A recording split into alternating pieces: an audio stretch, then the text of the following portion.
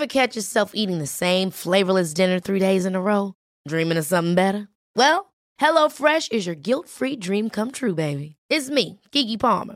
Let's wake up those taste buds with hot, juicy pecan-crusted chicken or garlic butter shrimp scampi. Hello Fresh. Stop dreaming of all the delicious possibilities and dig in at HelloFresh.com. Let's get this dinner party started.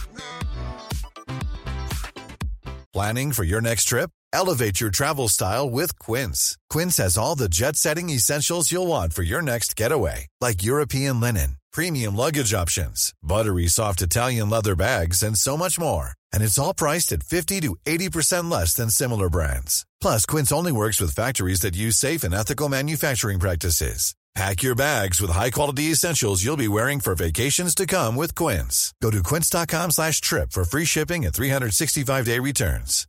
Here's a cool fact. A crocodile can't stick out its tongue.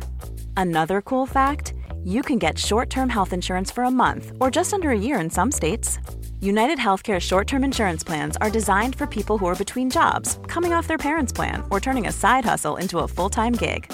Underwritten by Golden Rule Insurance Company, they offer flexible, budget-friendly coverage with access to a nationwide network of doctors and hospitals.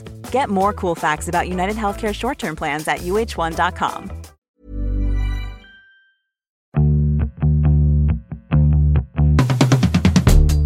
Hi, and welcome to Everything is Fine, a podcast for women over 40. We are your hosts. I'm Kim France. And I'm Jen Romolini. And I have good news today, Jen. Tell me the good news.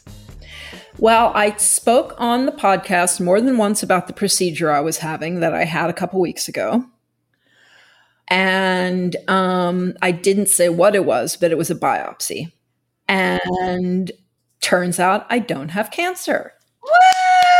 I can't believe you've saved this for on air, and now I have to have this.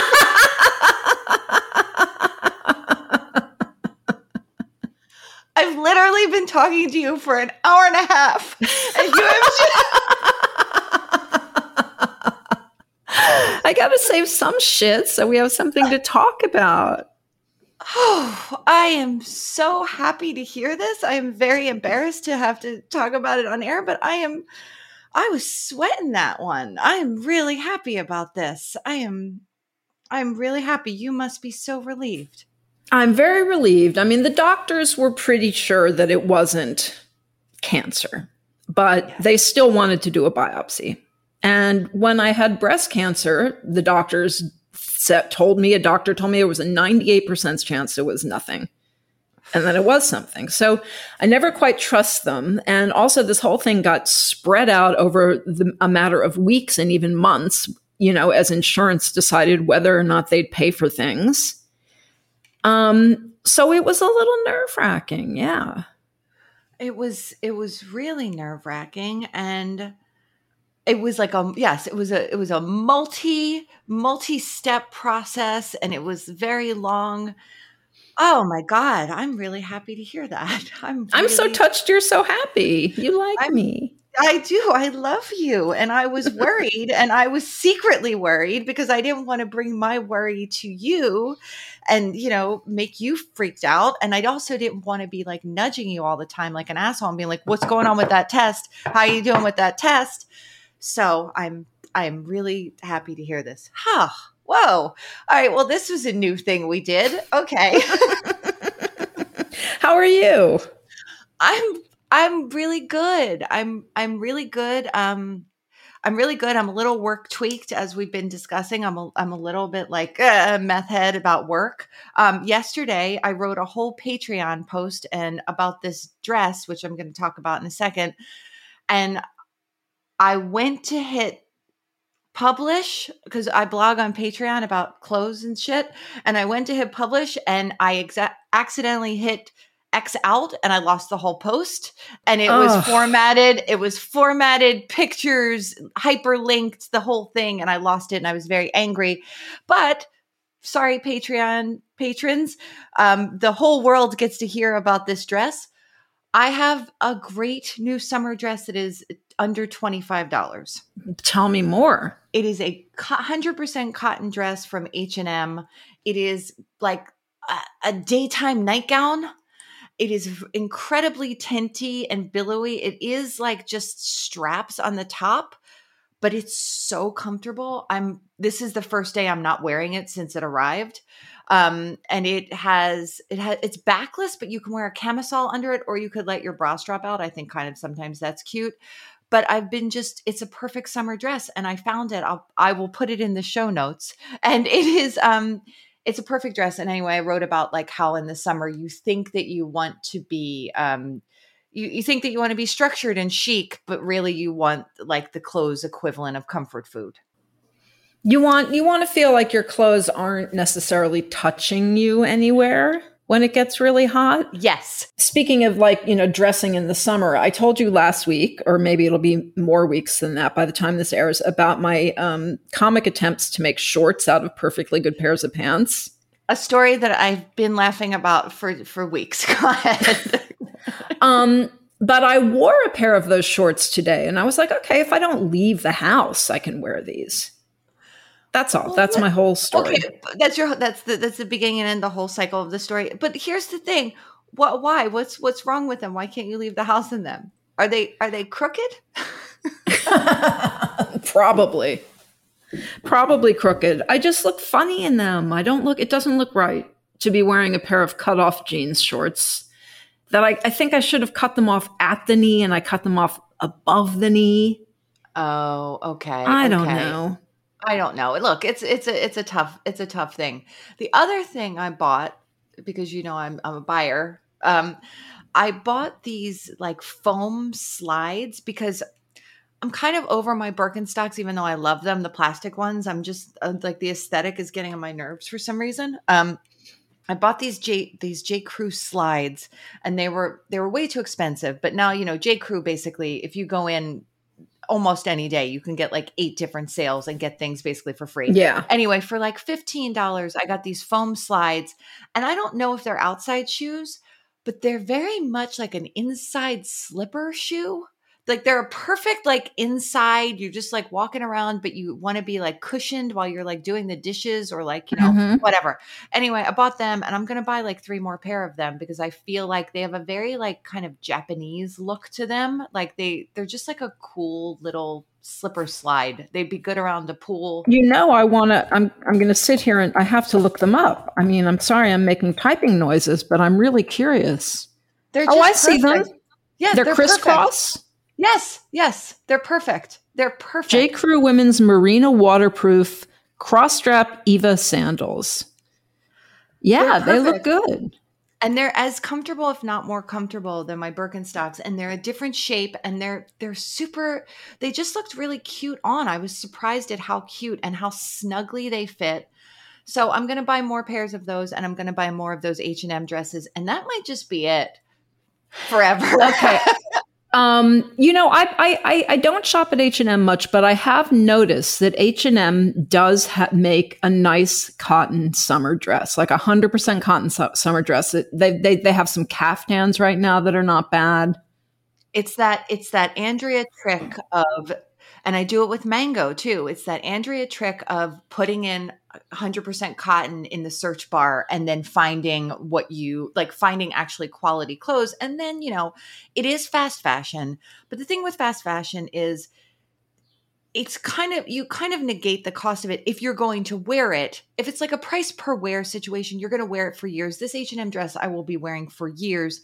And if it's all natural fibers, it's a better choice. I'm not saying that supporting fast fashion is ever good, but it's a much better choice, as a more responsible choice as a consumer if you're buying non-synthetic fabrics, which break down easier, Well, also, I mean, the supposition is that if you're buying fast fashion, you are going through it very quickly as well. And that doesn't have to be true, like you just said. Also, just one more thing. If anybody does order that dress, it runs super big. So I could size down again. And they're very inclusive sizing on this dress. I'm telling you, it is, you're going to want to sleep in it and then wear it by the pool the next day. That's so good. So I don't want to go too long in our intro, even though I would like to talk to you for 10 years, because we have a long episode today with Dory Clark, who I was very curious to interview because I find her to be a very exciting career expert in that she's not giving very corporate advice, like, here's how to do this. I think that she really thinks expansively and really thinks about, us living fulfilling lives and fulfilling goals, even if they're not like climbing a career ladder. And actually, especially if they're not climbing a career ladder, like, where do you want to be for the next half of your life? What do you want to do, and how do you set yourself up appropriately to get there? She both like brought a lot of meaning to the topic and a lot of actionable things. Yes, I hope it's a good episode. It's a good episode, and I'm sorry, listeners, there were a lot of amazing questions. We got to as many as we could. So I'm sorry that we'll have another career expert on. This seems to be it's like this and beauty is like the two. Our two evergreens. Our two evergreens, but we will have another person on to answer more questions. But do you want to get into it? Let's get into it.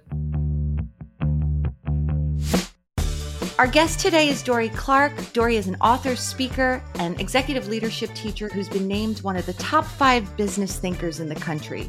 She teaches executive education at Duke University and is the best-selling author behind the books The Long Game, Entrepreneurial You, Reinventing You, and Standout, which was named the #1 leadership book of the year by Inc. magazine. A former presidential campaign spokeswoman, Dorie is a frequent contributor to the Harvard Business Review and consults and speaks for clients such as Google, Yale University, and the World Bank.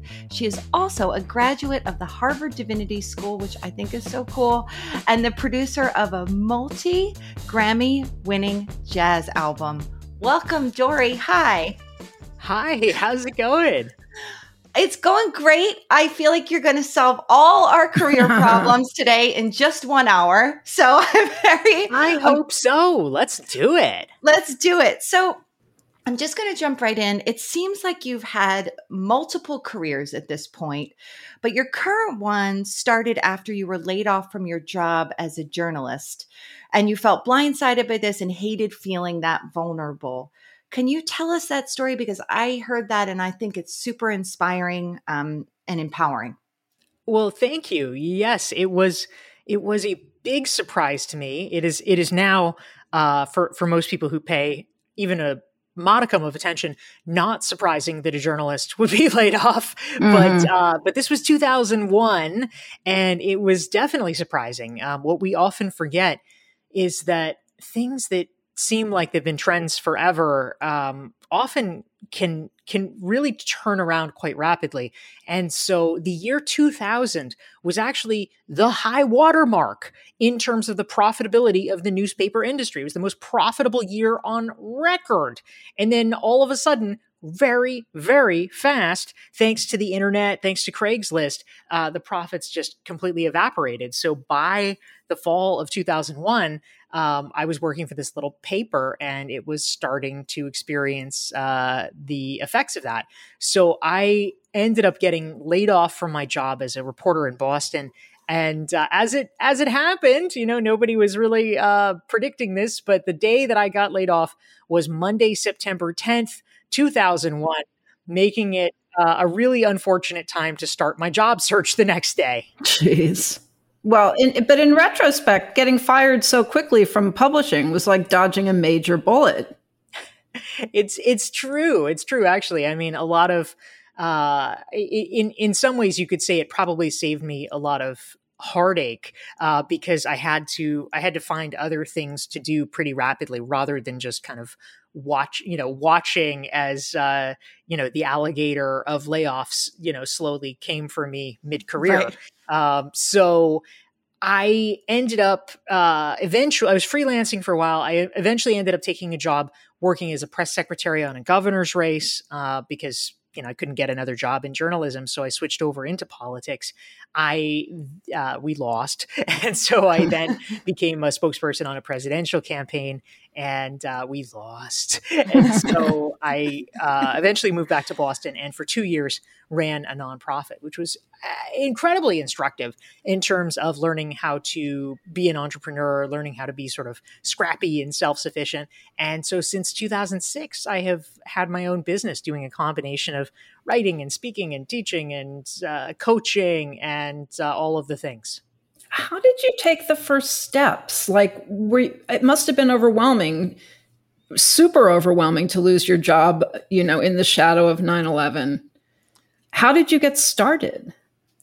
So what I was doing immediately post 9/11 was freelance journalism. And so, that was the thing I knew how to do. So I basically, put one foot in front of the other, the way one does. And I reached out to my existing contacts. So I was just trying to get assignments wherever I could. And this actually turned out to be a really super helpful experience for me, because perhaps surprisingly, because I don't really get paid to write these days. I mean, I do technically get paid to write books, although we all know that that's not typically the most lucrative thing in the world. But mostly yes. I do a lot of freelance writing for either low money or no money. But that's a big part of how I get my ideas out there into the public sphere, and how I am able to build enough of a profile to make money on the back end.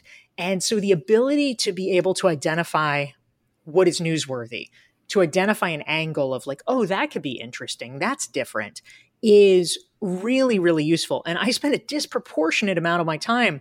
I mean, literally, even just before we got on this call, I was with an executive coaching client of mine, helping him think through an article that he's writing for a high profile publication, because I really had 6 months plus of trial by fire, where the only money that I was making, literally the only money that was coming in, was, could I write an article that people wanted and sell it? And it was incredibly high stakes in that way. So I learned very, very quickly through trial and error how to come up with ideas and angles and framing that would sell. And I've heard you talk about something what you're talking about here is transferable skills, right? So you learned this in one capacity, this skill that you're talking about, and now you're using it in another capacity. But I've heard you refer to identifying one's risk profile and learning how to de-risk yourself professionally. What does that look like? Because I feel like a lot of people come to an end, get laid off maybe at 50, and are like, whoa, I didn't know that I wasn't indispensable. Or, it is a surprise. It's maybe not in journalism. And now you're just like, what do I even have? Well, I guess let's go back to de-risking yourself first. Yeah.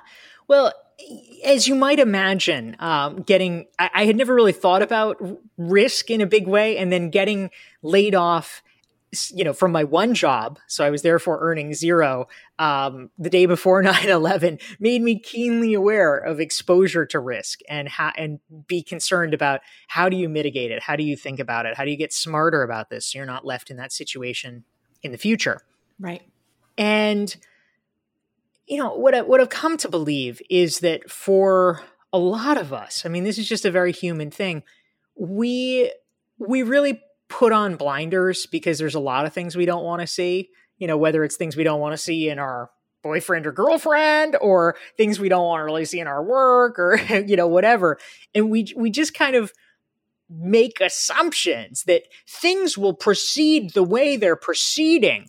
And obviously, I think on a very global scale, COVID showed us, no, actually some massively disruptive things have the potential to happen. And so it's accurate a lot of the time that things will proceed as they're proceeding, right, but it's not accurate all of the time. Right. And that difference between a lot of and all is really enormous. And if we don't prepare for it properly, it can mean that there are some really devastating consequences. So how do we put a floor on things? I mean, sometimes it's as basic as just being incredibly assiduous about creating the rainy day fund, the emergency fund for yourself, and stocking away that money so that okay, I know I won't be homeless. You might not be in great shape, but you won't be homeless, or whatever.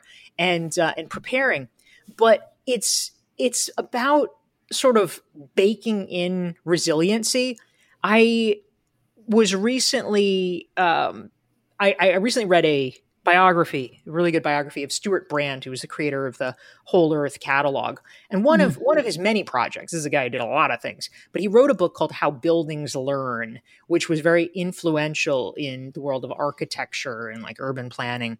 And basically, what he said is that the most successful buildings are the ones that are not built in a sort of set and inviolable way to optimize for the conditions of today. You might have a building that is perfect for your needs today, but if it can't be changed easily, probably it's going to be out of date and really inappropriate in 5 years, because let's say you have a company that grows, or let's say you have a company that shrinks, or let's say suddenly your workforce decides, hey, we all want to go virtual. Well, that's going to be a really big problem if you can't make changes. And so, a good building is one that's modular, that's flexible, that can learn, quote unquote, based on what the needs are, or how people are actually using things, or how they want to use things in the future. And the same is true for us.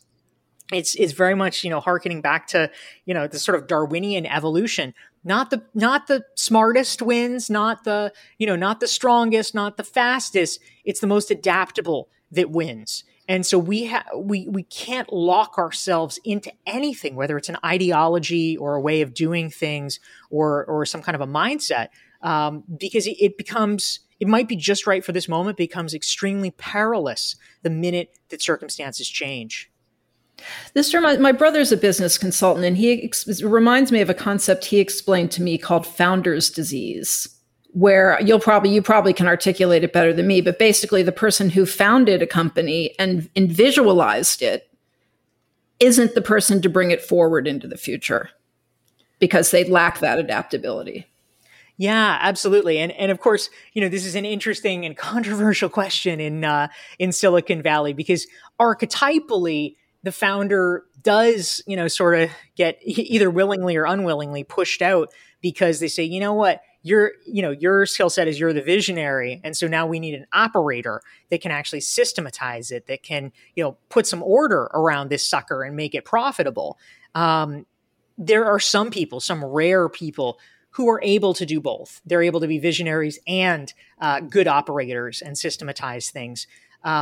You also see people like, the sort of classic example is Mark Zuckerberg, who was able to, because he had a really ridiculously favorable set of stock options, and was able to maintain a sort of unprecedented level of control over Facebook as compared to other founders. But he also was smart enough to realize, gosh, I don't want to kick myself out, but I probably need some help. And so that is why he, for a decade plus, brought in Sheryl Sandberg, who did have that operational expertise to help. But yes, it's true. A lot of people can kind of get locked into things where their skill set might not really be right for the moment. Right. Well, we were going to start talking about your most recent book, The Long Game. What made you want to write this book? Explain what this book is and what made you want to write it. So The Long Game, the subtitle of it is How to Be a Long-Term Thinker in a Short-Term World. And as you can imagine, I was inspired by a lot of the scenarios that we just find ourselves in on a day-to-day basis. I mean, pre-COVID, most of us were rushing around so much. Almost everybody I knew was complaining, I don't have enough time to think. Oh, I'm so busy. I'm crazy busy. And, that was sort of a societal epidemic. And even once COVID hit, you'd think, oh, this is an opportunity for a massive rest, a massive reset. But no, not really, because we're doing even more short-term thinking, or maybe it's the same amount, but it's just you can't make long-term plans because, oh, sorry, no, it's Delta, oh no, it's Omicron. You can't plan for anything, and so everything continues to be short-term, and as a result, it means oftentimes that we are failing to successfully work toward the outcomes that we actually want. We get caught up, doing these sort of dumb things that, maybe it's the optimal thing, in the moment, in the short term, but they're not leading to the place that we want to go. And so I became really interested in this question of, well, how do we get to the place we want to go? Because obviously a lot of the things that are most meaningful to us, whether it's rising to a certain level, executive level at a company, or creating your own business and really growing it into something great, or, raising a family or something like that. These are things that inherently take time. It's not like you can, somehow put on the turbo boosters and like, oh yeah, for most people it takes 18 years to raise a kid, but I'll do it for mine in 2. Like, it just doesn't really work. Right. So for something that takes time, how do we be thoughtful about really making the choices that will help us end up where we want to go? How do you guys think about long-term thinking in your own life, or the pressures mitigating against it? It's interesting because one thing that Jen and I were talking about is, I'm 58 years old. Do I really want to be thinking about the long game career-wise? Like, or how do I think about the long game career-wise when in reality, like, my working days are numbered? For people who are in their 50s, it is going to be more common than not for it, just in terms of actuarial estimates of lifespan, for folks to be living into their 90s. So I think that we have these sort of strange and outmoded ideas like, oh, how could I think long term? I'm gonna retire. Well, that doesn't mean you're gonna die. I really hope it doesn't mean you're gonna die, because the truth is most people will have 40 years left. That is an enormous time that we need to be planning for. And so even if it's not this sort of typical, oh, I'm going to do this and this and this to rise in the corporate hierarchy, our lives, our quote unquote work and our quote unquote life are really the same thing. And so even if the goals are slightly different, maybe it's something like, I always wanted to write a mystery novel. I'm going to do that. Or maybe it's, I think I'm going to take a round the world trip. Or, I'm going to join a charity board because I always wanted to do something for the elephants, and now I freaking can. These are all professional goals. It might not be quote unquote career goals, but they are part of the sort of well-rounded life that I think most of us want. So unless there's somebody out there that literally is planning on sitting on a beach, with a Michelob and just doing nothing else for 40 years, I think we all do need to be doing long-term planning, whether we're 50, whether we're 60, whether we're 70, because you know what? You probably have decades left to plan.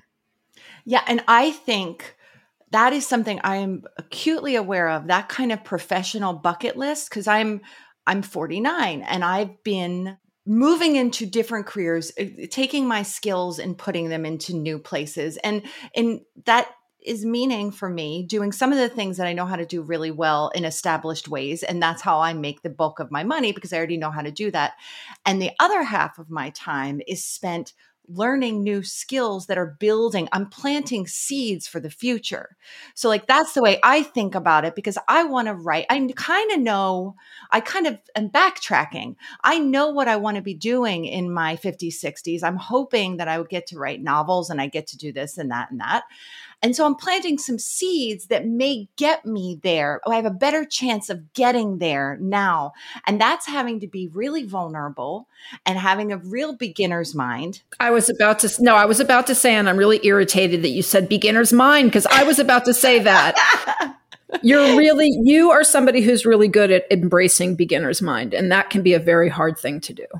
But I do think that I think that you're absolutely right, Dory. And like, one of the questions we have here, though, because a lot of this stuff is like, we hear these platitudes and like, I can talk the specifics of what I've been doing for years, the ways that I've had like 1,000 tiny humiliations, like, and I've allowed that myself to be humiliated because, and it felt humiliating to me, not to the outside world, allowed that because I understand the end goal, right? But often these stories for people, they just feel so out of your realm of understanding, right? Like, how do I learn skills? And someone's like, well, learn more tech. And you're like, fuck off. Learn TikTok. You're like, fuck off.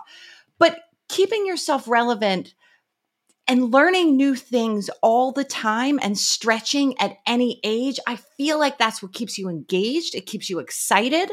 And one thing I've heard you say is optimize for interesting. So talk about all of this. Absolutely. Well, I think my mom is actually a great example of this. She is 84 and she is really into learning Spanish. I mean, she's always kind of wanted to learn Spanish, but hadn't sort of prioritized it. And, now that she's 84, she's got more time. And she's taking a weekly Skype lesson with a guy in Peru. And she is like a ninja on Duolingo. And I'm now doing it with her to like keep her company. And she's just smoking me. It's incredibly impressive. And she's all doing this because, it's just kind of fun. It's interesting for her and her vision. She's going to visit me in my place in Miami and just like be able to talk to people in like restaurants and stuff, Right, but right. she's going all in on it. So you pick the thing you want to do. I mean, it's true, right? I mean, everyone's like, oh, you can learn to program.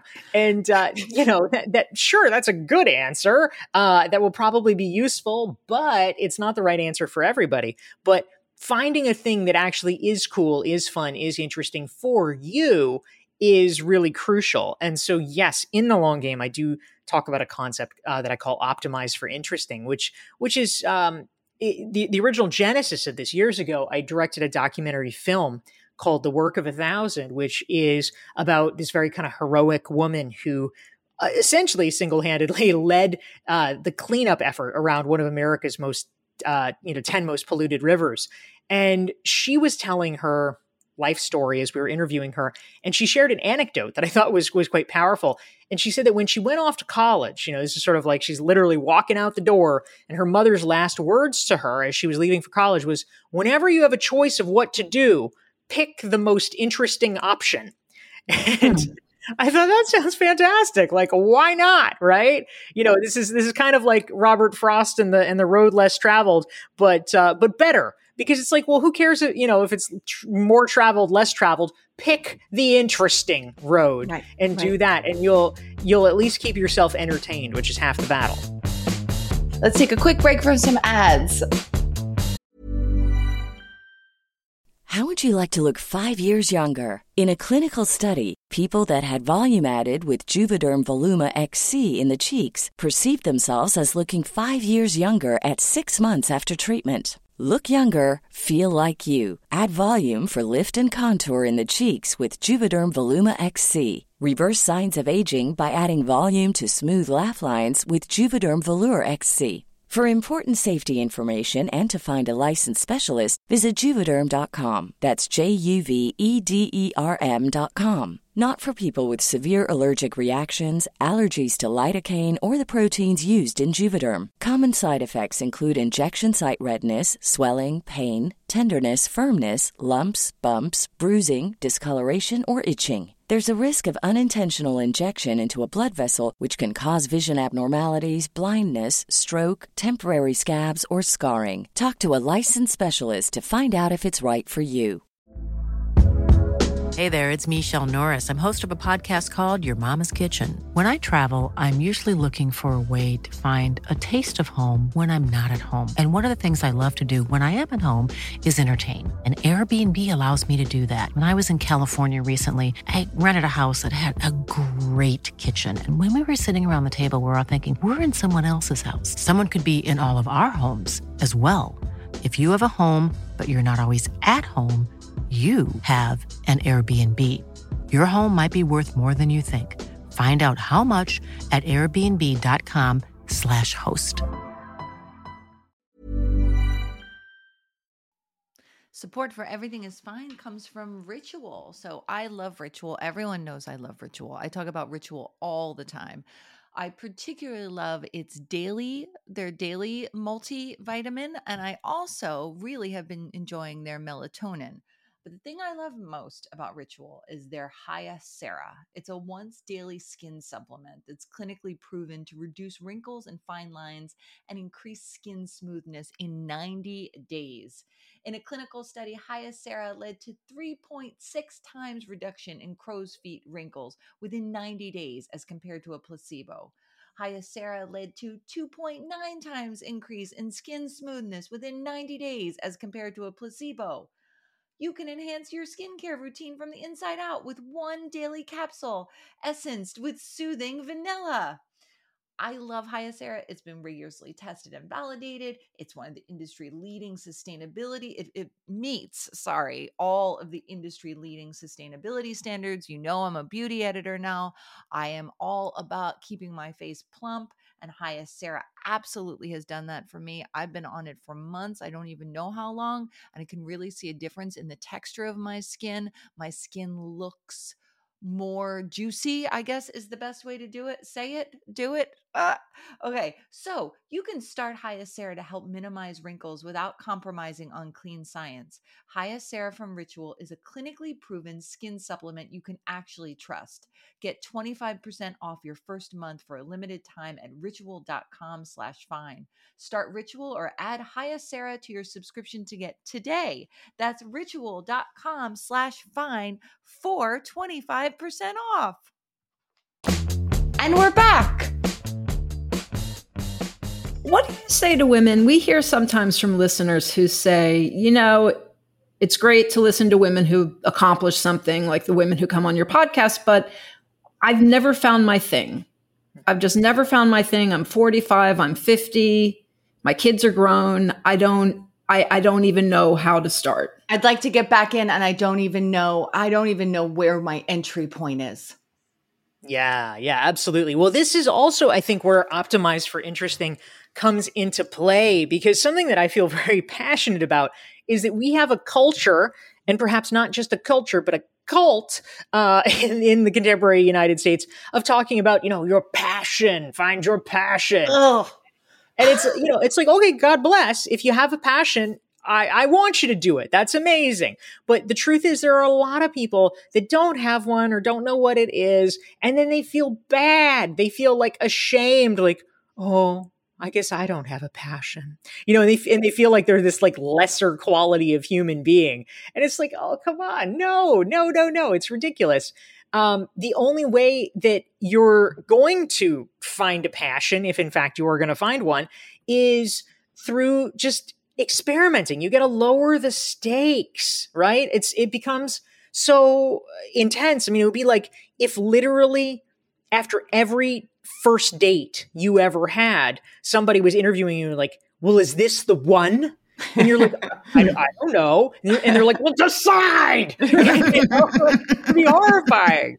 So you need some time to marinate with things. So my advice is like, okay, optimize for interesting. People don't necessarily know what their passion is, but they know if something's interesting to them. I mean, I can say like, and hey, Jen, do you want to go to a jazz club?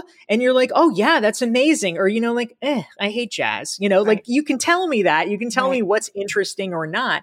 And it's just like, okay, great. Start there. And if something keeps being interesting, keep doing it. And if it doesn't, pivot. But odds are the journey of figuring that out will actually help you triangulate a little bit better to figure out things that are more in the wheelhouse of what you like. You wrote that personal brands are a kind of career insurance. And I feel like if you're over a certain age and you hear the expression personal brand, you roll your eyes, you think this is ridiculous, this is for the kids. Can you explain what you mean by a personal brand and why it's so important? Sure. And I mean, of course, the first thing is you're exactly right that a lot of the discourse around personal brand has somehow gotten conflated with like influencer, or like, your personal brand is like TikTok. Yes, I do amazing dances on TikTok. And I mean, obviously that's just not relevant for a lot of the population. But, the frame that I prefer, that I think is more helpful, is basically just substitute, because this is true. This is all it is. Substitute the word personal brand for reputation. You clearly have a reputation. People think something about you. Right. This is true for every person. They think something. And so the question is, well, number one, what do they think? And number two, is it what you would hope that they think? Is it what you would wish that they would think about you? And if it is, great. If it is not, well, geez, maybe we'd better do something about it. And that is just, the stakes of personal brand is like, okay, if there's a conversation happening in a room that you're not in, which frankly is most conversations, and there's a really sexy opportunity. Maybe it's for promotion. Maybe it's like, oh, hey, who gets to, gosh, we've somehow ended up with 2 free Oscars tickets. Who should get to go? Whatever it is. Right. You want to be the person that people are like, oh, well, Kim, obviously, you should have Kim do it. And so how do we make sure that for the right kind of opportunity that you want, that you're the person that they think of? How do you find out? Like, I would be very curious to know what my personal brand really is. Like, I have an idea, but I would be very curious to hear what people in a room would. I don't necessarily want to, but I would be curious to hear what they said. And how do you know so you can correct for it? Or how can you, nuts and bolts, what are some things that we can do to sort of change that story that's not just like, I'm going to put up a reel on Instagram? I mean, and maybe that's part of it, but maybe it's not, Right. Well, so this is a topic that in my first book, Reinventing You, I actually talked about quite a lot. How do you change people's perceptions? How do you find out what they are and then change them if you need to? And so there's a lot of different things you can do.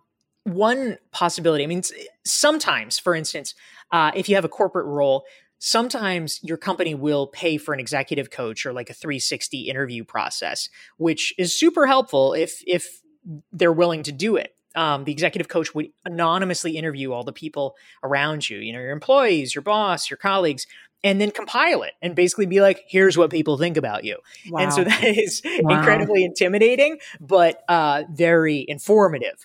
So for some people, if you're in a corporate role, that's one possibility. For people who aren't, which is, maybe most people, there's what I kind of call like a back of the envelope version of that, which I share in Reinventing You. And I call it the 3-word exercise.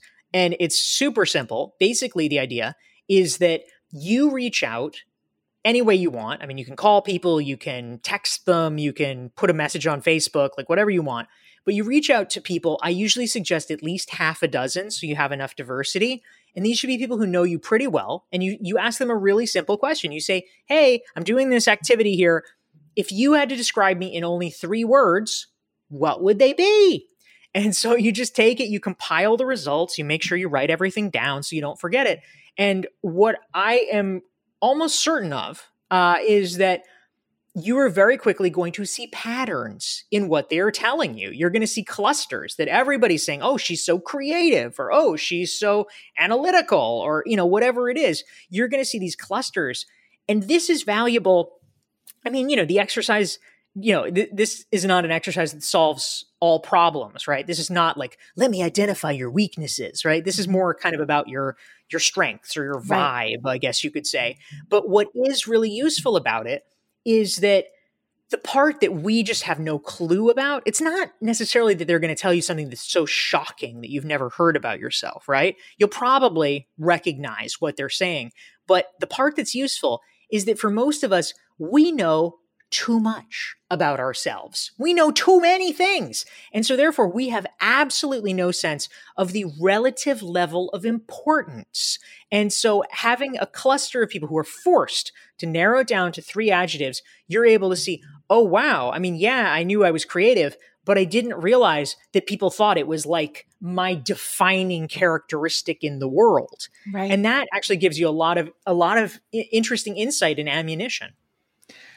Yeah, I've also seen you say, because again, like I really want to give people some real hope. I know that there are a lot of women around our age who are, afraid of ageism or have experienced it, right? And both of those things, but the fear of it being there, I think can really just like shut us down, make us not even want to try, or ambition is waning and we don't want to work in the same way, or we don't know how to find our curiosities, right?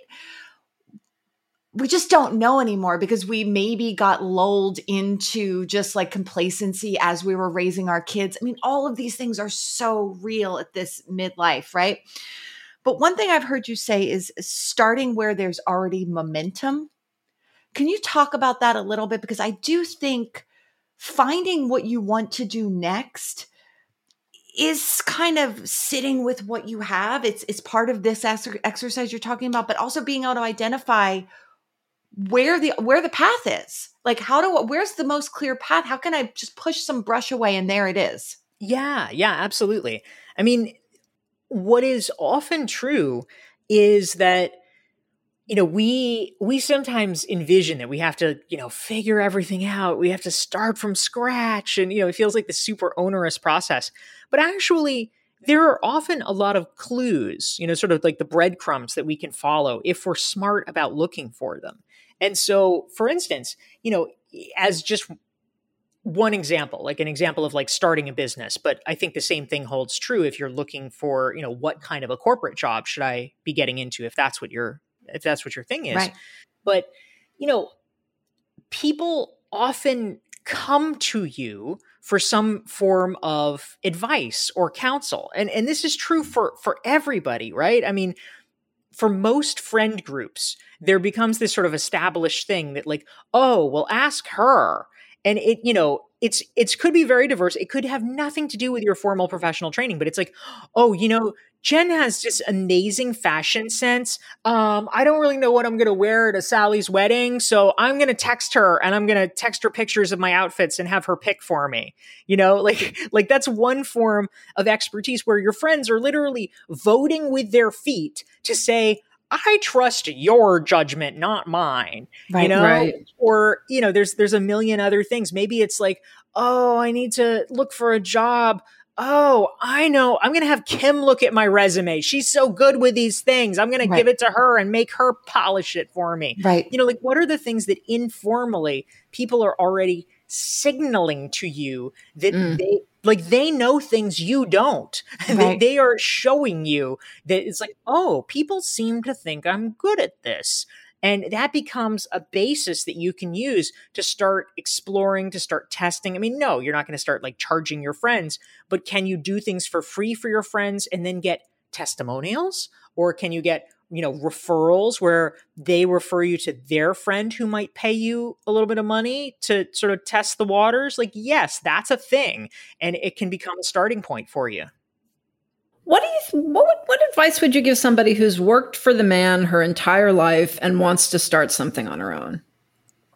So my most important piece of advice is what holds a lot of people back from taking action is the fear of, jumping and taking a leap and, doing the thing that feels very risky. And I say, you're right.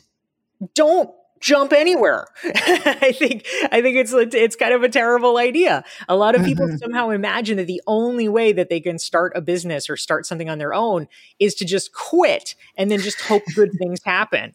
And I feel like that's such a pernicious myth.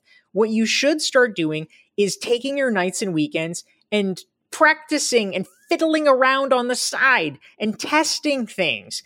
And don't quit your job until you have multiple clients and have actually managed to get proof of concept that you like doing the thing, that people like it when you do the thing, that people are willing to pay you for the thing.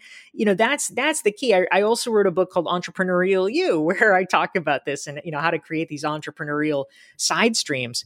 But there's so many good ways of doing this. There's a woman I profiled in Reinventing You named Patricia Fripp, whose goal was to become a professional speaker. And, this is not sort of an easy goal. Being a professional speaker is sort of a coveted job, right? It's a sexy job. You can't just sort of step into it and be like, oh yeah, pay me to talk, right? You got to earn your stripes. But so she was a hairdresser. And so she just literally did her hairdressing, and she started out by earning kind of, random extra money giving talks. And she would initially plow all of that money into her business, pay to, the speaking business, pay to get a website, pay to get training, all the things you need. And, but eventually she started earning more money, and then she started earning more money. And eventually by the time she quit her job as a hairdresser, she was earning more from her speaking than she was from the salon. And I just love it because there's no leaping at all. It's just, it's like, it's not even stepping off the sidewalk, onto the pavement. It's like, you just are not even breaking your pace. It's like, oh yeah, I was doing this thing and now I'm doing this other thing and I'm making just as much money. And I love that. How does one establish new networks in a new industry where they know no one? Yeah, this is always a big challenge if you're moving into an industry where you don't already have a base. So if that were the situation that somebody was facing, I would say one of the best sort of life hacks that you can do is actually starting by interviewing people. Because even if it's literally just like your own blog on LinkedIn or Medium or something like that, you won't necessarily get the most famous people to say yes because they're busy, but there's a lot of people that are, not that famous. And if you ask to interview them, they'll be like, sure. And you can take that opportunity, number one, to meet them, to make a connection with them. Number two, to learn from them. So you're learning the lingo of the industry, you're learning the key topics. Number three, to actually get good content that you can share with other people, which demonstrates your own expertise. Even if you're profiling someone else, they associate you with that content because you're the one that put it out there. So I think having a kind of campaign, let's say if I decide, oh, you know what, I want to go into urban planning. Well, just make a goal for yourself while you have your day job, whatever it is, that once a week, you will write a blog where you interview somebody who's, prominent or as prominent as you can manage in the urban planning field. And you write this post and you keep doing it. After a year of doing this on the side, you're going to know a lot of people. You're going to have a lot of connections, a lot of relationships. You are absolutely going to know what's happening in the field, what people are talking about. You probably have become smart enough that you can talk a good game about it too. And so by the time you're ready to make your entry, you'll be in a really good position. You're submitting your resume. They'll be like, what does she know about urban planning? And then you're like, oh, yeah? You want to see my 50 blog posts here? Here's some links. Right. That's, I like that. I never really thought about that. And that's fairly easy. And also in doing interviews, Q&As you don't have to be a great writer to do a Q&A because you're just sort of, printing out the transcript and maybe tightening it up a little bit. But yeah, that's it. I love that. Advice for successful tactics for staying current, relevant, and in demand as trends change and shift. I've seen you talk about becoming a professional Swiss Army knife. Yes. Well, it's true. Obviously things are moving fast. And so we do need to make sure that we're keeping up with it. I think that there's a lot of ways we can do that though. The question really is just like, how do you stay close to the ground? And so that's going to take different forms in different professions. But for me, for instance, I, am starting to do less executive coaching, one-on-one executive coaching, just because, it's very time intensive. And so now that, travel is kind of back a little bit more post-COVID, I'm traveling more to speak. I just have less time to be able to do it. But I don't think there's ever going to be a situation where I give up executive coaching fully. And the reason for that is that working one-on-one with people gives me a perspective about the struggles that people are having now. It kind of keeps it real so that I have updated examples of things to talk about, or, I know like what's happening on the street so that you don't get ossified in what you're doing. I think that's probably the most important thing. And so there's a lot of different ways, that you can keep it real, whether, whatever your version of executive coaching is, but how do you stay close to the ground in your field so that you can be knowledgeable. Or the field you want to move into. Like a couple of years ago at 48, I was an intern at a podcast studio. And it was, I literally cleaned the bathroom and I watered the plants, but I also did a lot of invoicing. I did a lot of PowerPoint creation. So I learned about a business that I was interested in and, on the side. And it was only like 10 hours a week, but now I'm starting to move into doing podcasts because I learned I was close to the ground, like when I was an assistant. And that's if we don't have the skills, we have to get in there. We had another guest, Julie Lithcott-Hames, who said she hired a younger person to do her TikTok and teach her everything about TikTok, and I think it was like an exchange where she mentored the person about like grown-up things, and the young person, it mentored her about TikTok. Like I think that sometimes it's a failure of imagination in how we get stuck when there's so many possibilities once you start opening yourself up to them, right? To all the different things. Yeah. It's true. It feels like it requires like a lot of confidence and a real egolessness at the same time. Yeah, I think that you're absolutely right, Kim. One of my examples, which I talk about in the new book, The Long Game, is I decided in 2016 that I wanted to learn to write musical theater. And this was not something that I had ever done before, like literally not ever. And I just, there was so much to learn about the process. And so I set my sights on this particular program that I had heard about, run by BMI, the music publishing company. And as soon as I heard about it, I'm like, oh, this is it. This is what I need. It was kind of a prestigious program. I'm like, good, it'll be great for Social Proof. And it's like a musical theater training program. I'm like, yes, that's exactly what I need. I need to be trained in musical theater. And so I managed to finagle my way into this program.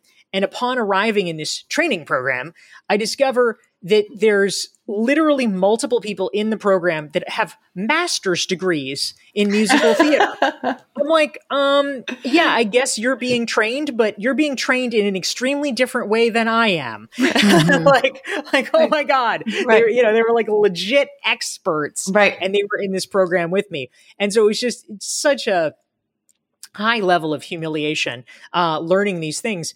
And, I had to sort of be gentle with myself. I'm like, literally you don't know. Like, it's not like you're screwing up something. Like, you've never learned this, but it is a little humiliating because as an adult, you get used to being good at things. You get used to being proficient at things. And it's harder to start over. It's like I always say when you watch an adult who's learning how to walk again compared to a child who's learning to walk for the first time. Right. But thinking of the payoff at is the humiliation, the thousand tiny humiliations, which I really do think is the path from one thing to another. Is it worth it to you? And so really the part of this is working backwards, I think, from like identifying what that pot of gold is for you. And like, it can be it doesn't have to be like, I want to be the president of a company. It could be that. It could be something small. Like I want at the end of this produce a musical because I've never done it before. And I'd really like to write one or be a part of one. And that's enough of a goal that is incentivizing for you. So it's like finding what is that thing that's going to make the 1,000 tiny humiliations worth it. And sometimes there might not be one of those for you. But I want to know, have you written a musical? I sure have. I sure have written a musical. Yes. That's so awesome. Yeah, we're having in August in Dallas. There's going to be a staged reading of the musical, so it's moving along. It's making good progress. Can I ask you just a really basic question? Like, what are some good things to do or not to do or say when you're in a job interview? So I think that first of all, one of the best things, and I try to do this just in general. I have a little game that I like to play where I call it like conversation chicken, where, you're playing chicken with the other person, like, picture drag racing. And the chicken that you're playing here is that I want to be the last person to say anything about me, to say anything about what I'm doing, because honestly, the more I can draw out the other person, A, the more they'll probably enjoy the conversation, and B, the more targeted I can be. Because if I know 10 different things about you, instead of just, coming up with some standard pitch, I'm Dory, I do blah, blah, blah. If I know, Kim, some sort of fact about you, I can home in on that fact.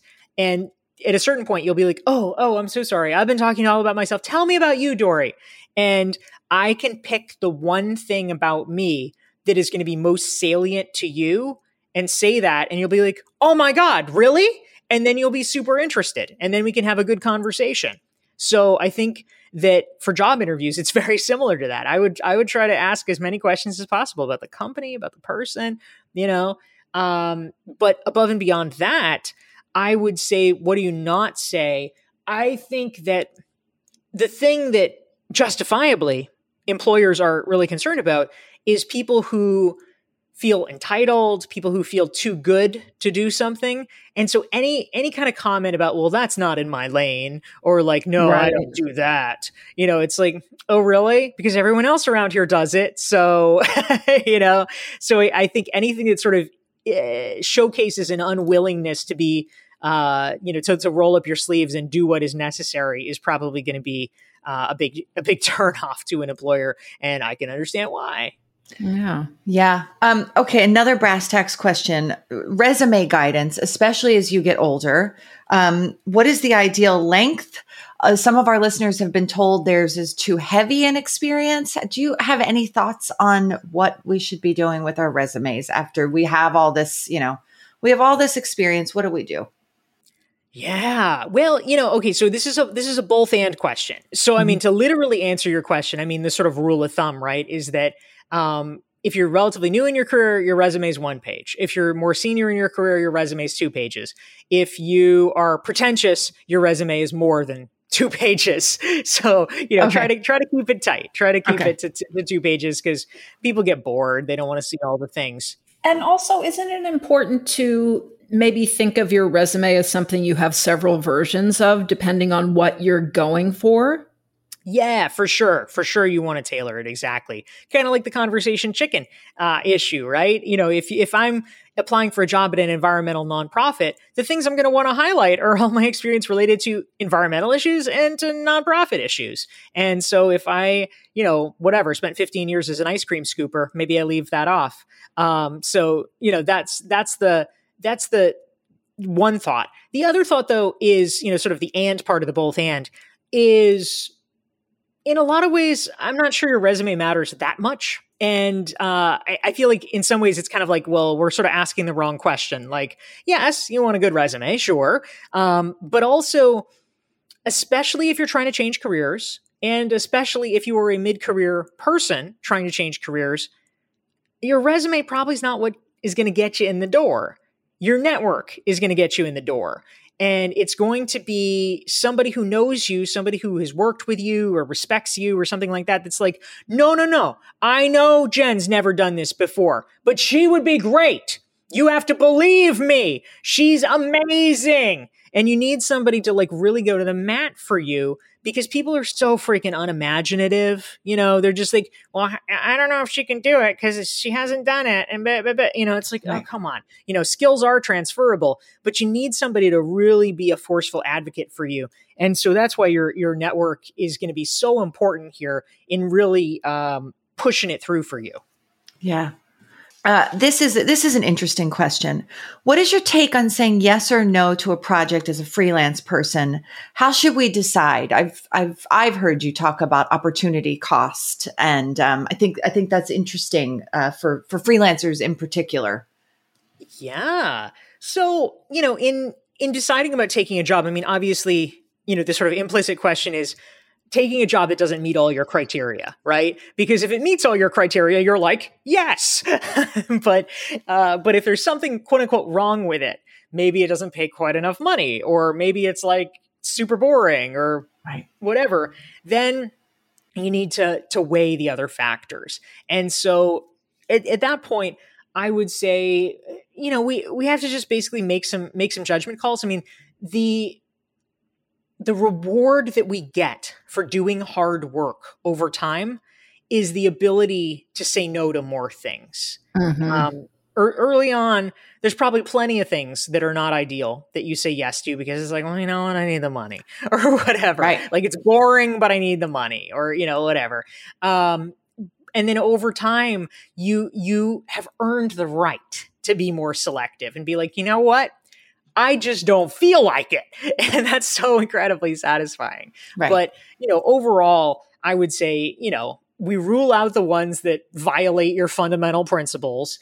And then, we just sort of make an executive decision like, all right, maybe it's not that much money, but is it really great work that I can showcase in my portfolio?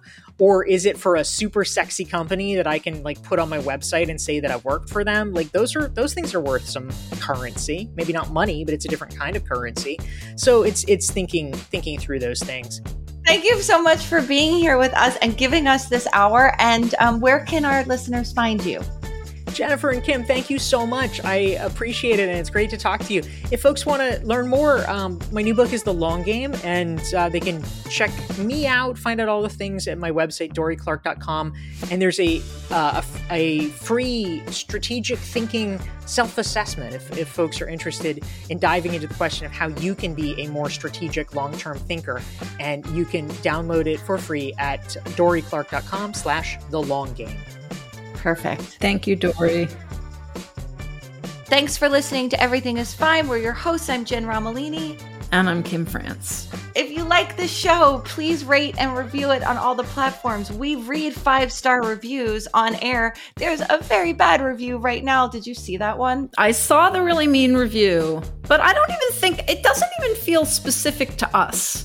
No, I think it was just somebody going through any sort of liberal women's blog and being like, they are the enemy. Is that what it said? Something like that. It did say something like that. I'll read it, because why not? It is entitled Class War. If you want to hear what the enemy sounds like, then this podcast is for you. Hey, we're somebody's enemy. Oh, how I laughed. Anyway, all right, let's get back to the outro. If you like the show, rate and review it. We read 5-star reviews, and apparently we read 1-star reviews, but please don't leave them. If you want to support the show, we have a Patreon. It's patreon.com/everythingisfine. I blog there when I don't delete the blog posts. We also put up special episodes there, and we have live monthly events. If you want to follow us on social media, we're on Instagram at EIF Podcast. We're on Twitter. We're on LinkedIn. We have a robust private Facebook group. You should totally join if you're on Facebook. We know it's the devil, but also it's a fun group. Facebook is the devil. You can email us at everythingisfinethepodcast@gmail.com. You can find Kim on her blog, girlsofacertainage.com. You can find me on tinyletter.com/Jennifer Romolini. Our show is mixed and edited and saved every week by the great Natalie Rivera. Thank you, Natalie. We'll talk next week.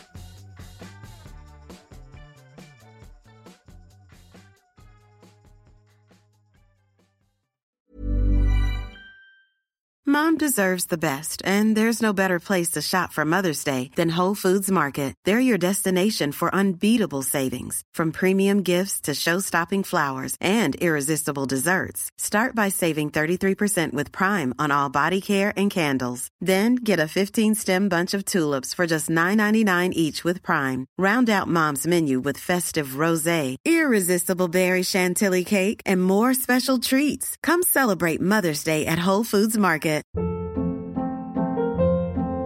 Hold up. What was that? Boring. No flavor. That was as bad as those leftovers you ate all week. Keke Palmer here, and it's time to say hello to something fresh and guilt-free. Hello Fresh. Jazz up dinner with pecan-crusted chicken or garlic butter shrimp scampi. Now that's music to my mouth. Hello Fresh. Let's get this dinner party started. Discover all the delicious possibilities at hellofresh.com. Planning for your next trip? Elevate your travel style with Quince. Quince has all the jet-setting essentials you'll want for your next getaway, like European linen, premium luggage options, buttery soft Italian leather bags, and so much more. and is all priced at 50 to 80% less than similar brands. Plus, Quince only works with factories that use safe and ethical manufacturing practices. Pack your bags with high-quality essentials you'll be wearing for vacations to come with Quince. Go to quince.com/pack for free shipping and 365-day returns.